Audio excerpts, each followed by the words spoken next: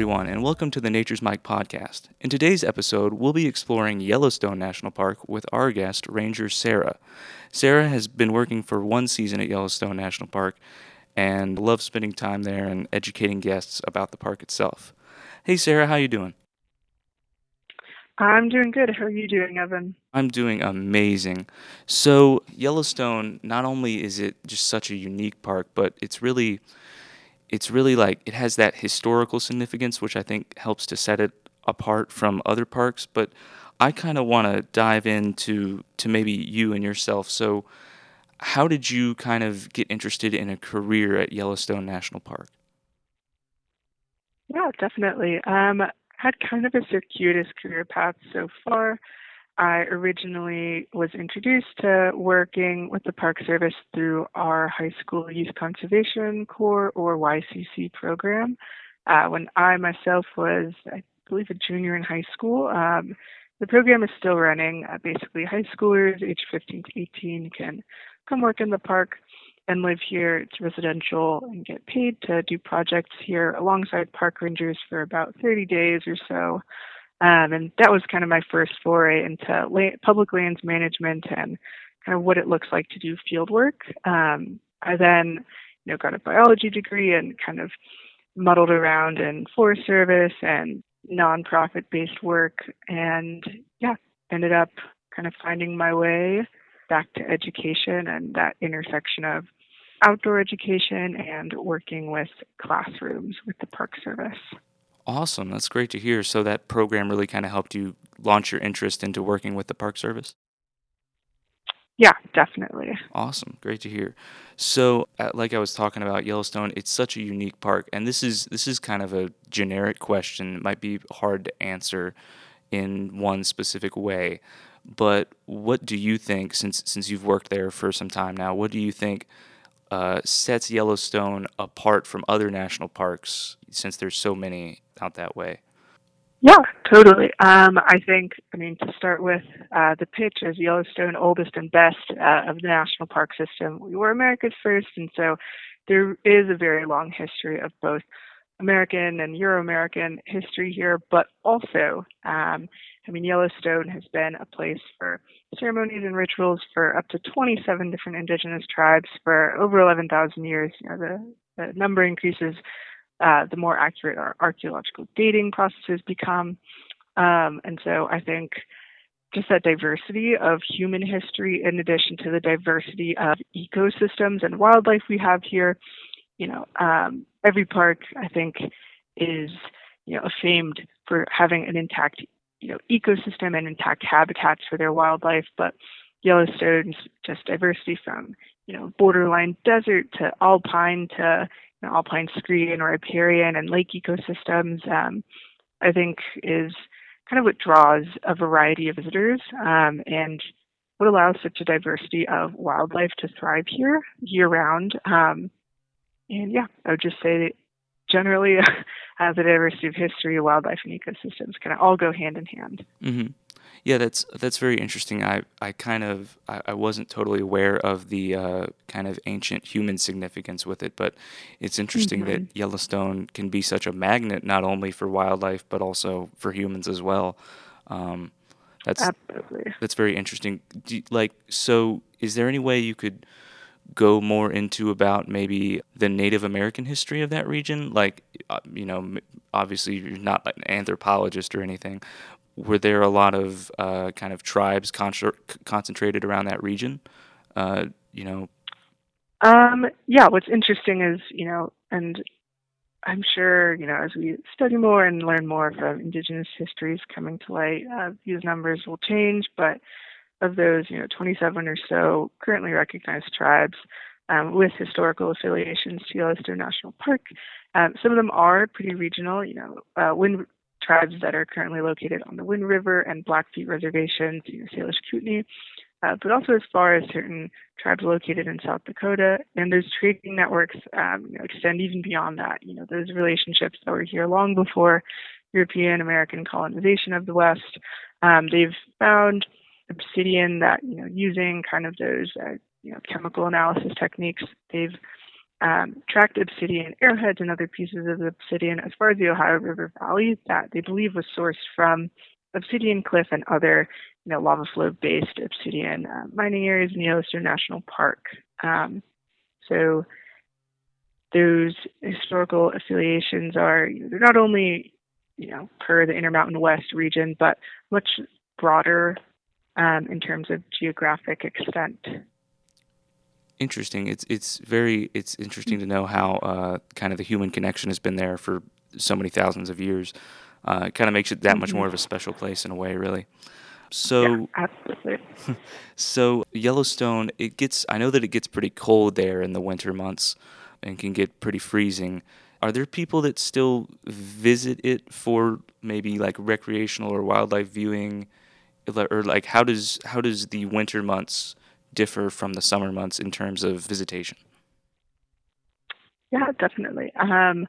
With the influx of better snow access technology, I do believe winter visitation has increased, usually through guided tours. Again, like you said, for wildlife watching or other guidable snow recreation like cross country skiing or snowshoeing. Um, Wolf watching is yeah still pretty big in the winter, photography, etc. Although there are a limited number of individual snowmobile permits that are issued every year, but they are pretty limited. Most of them go out to kind of contractors in the local tour companies in the area that kind of want to take guests during the winter. Interesting. So I But didn't. yeah, Oh, vegetation definitely is lower than it is in the summer, but okay, it does but exist in the winter. right, I didn't know that people go wolf watching and snowmobiling and skiing. It's very interesting to know kind of the different activities that are available after the seasons change in that way. S- Hmm. Yeah, So, and there's a kind of been a long history, they believe, of snow use as well. There's some evidence to suggest that, and the evidence goes in both directions. It did or it didn't happen, but some anthropological researchers and archaeologists think that even indigenous groups might have accessed the lake when it was still iced over in the late spring to get to some of those farther out islands on Yellowstone Lake. But hmm, yeah. interesting. So, we've been Hmm. talking a lot about all the people that have been coming there for so long and that are still coming there. Do you see the National Park Service? Do they maybe see the kind of continuously growing number of visitors as maybe a potential problem or a potential hazard for managing the park itself? I think you can view the growing visitation numbers as kind of a dual conundrum. Of course, it raises issues with staffing for emergency services or parking or just making sure we have enough people and access on the roads to keep all of our visitors safe. On the other hand, the purpose of a public land of a national park is to be accessible for not just people in this area, but people across America, across the world. It's here to be accessed. And historically, that accessibility hasn't been super high. And so, of course, you can get into the details of how, 5 million visitors this year versus like what it was in 1988 or 1972, how many people were visiting Yellowstone, but who had access to Yellowstone and who had the ability to travel versus the wider demographic of what the American population looked like in those days. As we've kind of made more efforts at getting people of color, people of different income levels, or people with different, ADA accessibility or ABA accessibility levels into parks, of course, that visitation number is going to increase. And so I think from a management perspective, um, you know, superintendents and people at the higher level might instead try to view it not as a problem, but as an opportunity to investigate greening our transportation infrastructure, balancing, do we pave more roads or do we invest in, like Zion and Yosemite have done in shuttle systems, or do we, look into what Glacier has done and in order to, keep those visitor counts within safe numbers per day, kind of having people register for what days they'll come into the park to kind of spread out that visitation instead of crowding it all around in the month of 2 weeks in August and July. Um, and so, yeah, I think it definitely poses a lot of questions for how we can manage it safely for both our resources, our wildlife, and our visitors. But I do think the increased accessibility and increased visitation to national parks, especially Yellowstone, um, just presents a lot of opportunities for how we can sustainably um, investigate accessibility in the long term. So it's kind of good to know that the way the park is already set up sort of helps with the accessibility of guests and using that accessibility to kind of help solve any potential issues that may arise. That, and also I think inviting conversations on how to improve accessibility. So during the summers, currently I work as an education ranger, but during the summers I still work with our YCC program now as a crew leader. One of our projects was actually helping some rangers in the canyon area redo a amphitheater to be ADA accessible, which it currently wasn't before, which of course means that people who might have physical disabilities related to or differently able people who might not be able to walk on steep slopes, like the elderly or people who might use a walker or wheelchair.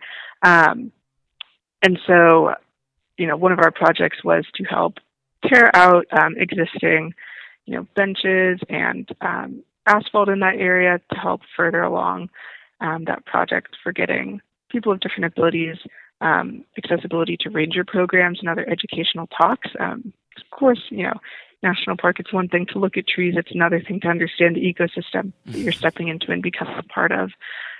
So, yeah, I think you can argue that it's using existing accessibility built into that figure eight loop road in Yellowstone, but I think also the increase in visitation invites pressure to further that mission to create more accessible and equitable outdoor spaces. Interesting. Yeah, that example that you used about removing the benches, that was a very interesting story. Mhm. It's good to know that the Park Service is looking out for groups of people like that who may also want to partake in the benefits and opportunities that the park has to offer as well. So, going back to some of the features in the park, I know that one of the things that makes the park unique is the presence of the geysers. And, I mean, Old Faithful is such an icon. If you ever look up anything about national parks or read anything about national parks, you're bound to see something on Old Faithful. So, what is kind of the relationship between the geysers and the wildlife of the park? Does the wildlife, do they generally kind of tend to stay away from the geysers, or do they maybe sort of interact with them a little bit in some way, or how does that relationship work? Totally, yeah. So, I'll expand this question to not just be about wildlife and geysers, but wildlife and our thermal features generally. So, Hmm. geysers, mud pots, and fumaroles, and hot springs. I think for the most part, wildlife don't really, I mean, they can't drink the water. It's really hot. It's acidic. During the winter, I think is when more, visible to the public eye type interaction happens. Those features will tend, especially hot springs and fumaroles, will tend to keep vegetation nearby more accessible to animals that might not be as well equipped to kind of brush away snow from low-lying herbaceous vegetation. So you might see more of our ungulates or hooved species accessing those areas to feed. Of course, some animals aren't as lucky, and we do warn our visitors. The crust isn't stable. Temperatures can change at random, and so yeah, sometimes there will be animal carcasses found during the winter, or when certain areas are accessible again during the springtime, from just creatures that this warm water, and then of course Yellowstone's thermal areas are still pretty active and actively changing, and some bison and deer aren't as lucky as others. Hmm. Otherwise, I think the main interaction with wildlife would be our thermophilic mats. So you might be able to read about this a little bit more online, but in those kind of runoff areas from geysers and hot springs, you see those beautiful colors when you look up Grand Prismatic Spring, the oranges and the greens and the blues. And those are, of course, living bacteria, archaea, and other microorganisms. So there's actively species living in there and, adapting every day to those pHs and temperatures. And you might sometimes see in the mammoth terraces where there's a little bit more runoff space for that water to cool. It's still not safe for people to walk on it, but you might see elk during the rut sometimes, sit on them or walk through there at their own risk. And some smaller species of birds will sometimes, when those hot springs dry up and move, they'll build their nests into them, or you might see them kind of walking around on the ridges because they're so lightweight that they can kind of balance where there's not a lot of hot water moving. Mm-hmm. So does the I'm sorry, I went totally blank there. What was I going to say? So, the so with the springs and like you talked about the bacteria living in the springs, like Grand Mm-hmm. Prismatic Spring, except for animals or except for wildlife, potentially kind of moving through there. Does the bacteria in there, do they largely kind of stay unharmed since there's so much acidic water around and stuff like that? Yeah, typically they're not that I know of. I don't believe they're a major food source for anything larger than maybe a certain species of insect. They kind of have their own communities and ecosystems within those hot springs and runoff areas. Um, and this actually just struck me. It's not quite what your question was asking, but Go for there it. are certain insects and flora that have adapted to thermal areas. So areas where the ground itself is hotter or, not as nutrient dense. Our lodgepole pines are some of the only trees that will grow, adjacent to, hot spring or other, thermal basins in Yellowstone. And there is a species of monkey flower, yellow monkey flower, that they believe they're still doing research to, see whether it's its own species or just the same as what grows in other parks, but there's a potential subspecies of yellow monkey flower that they think might be adapting to the thermal basins here, but to be confirmed, to be continued by researchers at some of the universities in the area, and they've they've identified a few species of mosquitoes whose larvae seem to concentrate more in thermal runoff water, so hot water and warm water, as opposed to kind of the other springs and surrounding forests that might not be warm. Um, That is fascinating. I was not aware of that research, but that's very interesting to see how the geysers kind of have an effect on the potential wildlife and flora and fauna that live around it. But that's very interesting. totally. Thank you for sharing that. So, are there or like what are the common methods that the National Park Service uses for kind of managing interaction between humans and wildlife? Because obviously that's a very kind of potential, I don't want to say problem, but maybe a potential problem or just a thing that needs to be kind of managed in a way. So what are the common methods that the National Park Service might go about helping to kind of maintain that relationship? Between humans and wildlife. Correct, yes. Yeah. I think some of the methods have a lot to do with researching wildlife behavior and keeping our wildlife research projects, up and running and up to date, and kind of making sure to always loop in kind of that social aspect into the appropriate projects. I also think education is one of the park's biggest forays currently, trying to get signage into multiple languages where possible. Again, that project of increasing accessibility. So it extends not just to ADA accessibility or socioeconomic accessibility, but also language barriers. So in some of the more popular basins like Norse, you might see Spanish or Chinese signs, Mandarin, I should say, for the specific dialect. Um, and of course, as we get more visitors from other major, linguistic regions, I hope that signage and, for sure accessibility increases. Um, Otherwise, you know, efforts to just keep enough staff on hand to patrol, especially the geyser basins where, it's not exactly wildlife, but it is a really common area where wildlife might wander into, and people are already drawn to kind of step off the boardwalks. Mm-hmm. During the spring with bison calves, or during the fall with elk rut season, there is an increased likelihood of visitors wanting to interact with the wildlife that, suddenly is out in the open, nursing their babies in mammoth or trying to mate in mammoth, which is one of our more popular entrance towns or locations. And so in those times of year, we have increased staff presence, and increased collaboration between different departments like law enforcement and our interpretive rangers, so the guys in the flat hats. And again, just trying to kind of shepherd people and watch them and make sure they're not doing anything that could harm them or the wildlife. Mm-hmm. And I think that's a great thing that you mentioned too about the education factor. And I think Yellowstone's great at really educating the proper techniques and things that people want to do when trying to maintain that relationship with wildlife.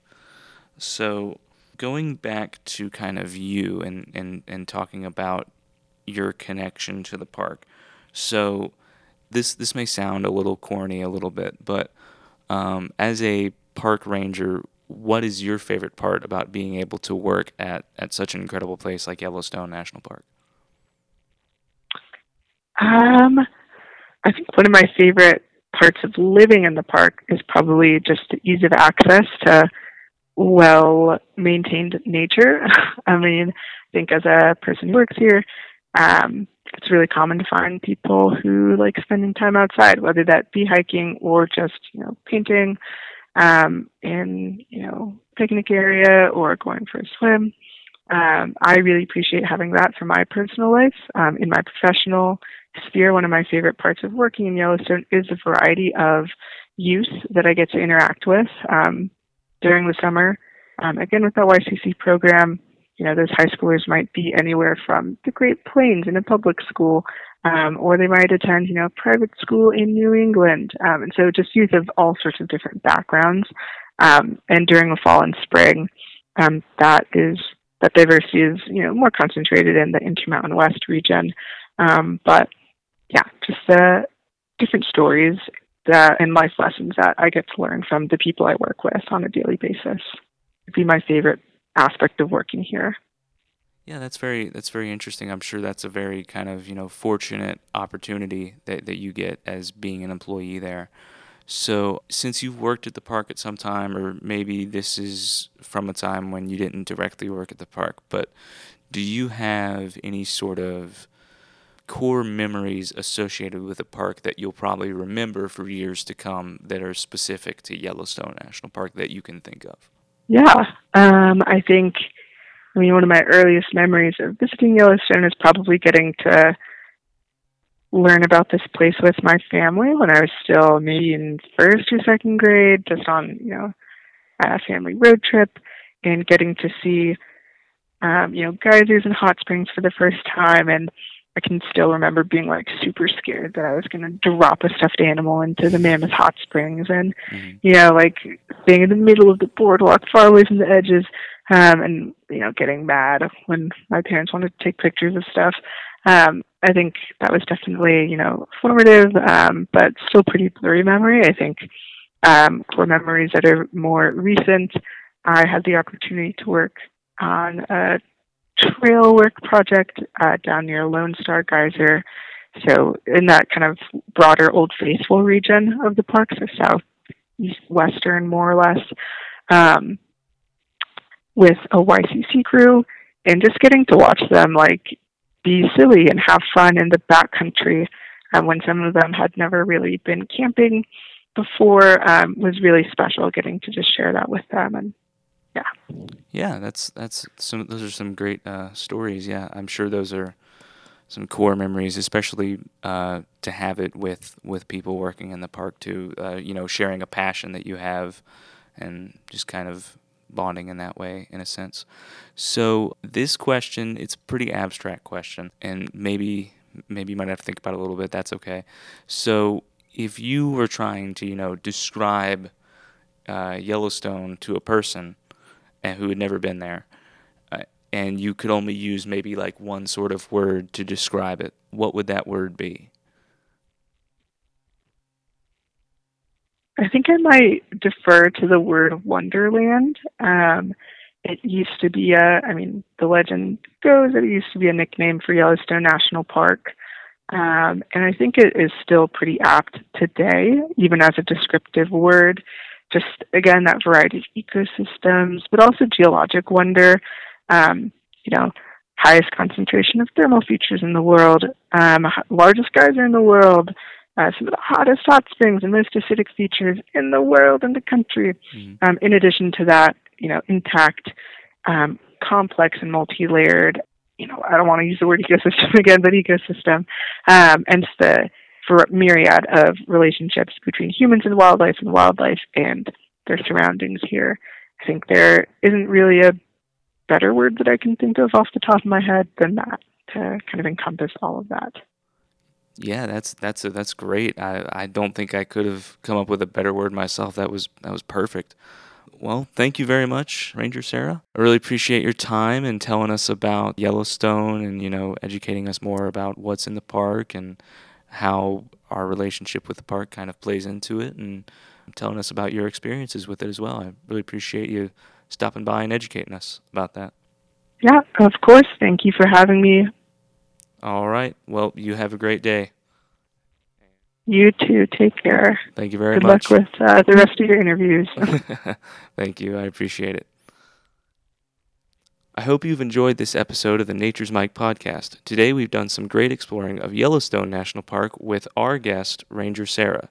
Join us next time as we explore another one of America's spectacular national parks.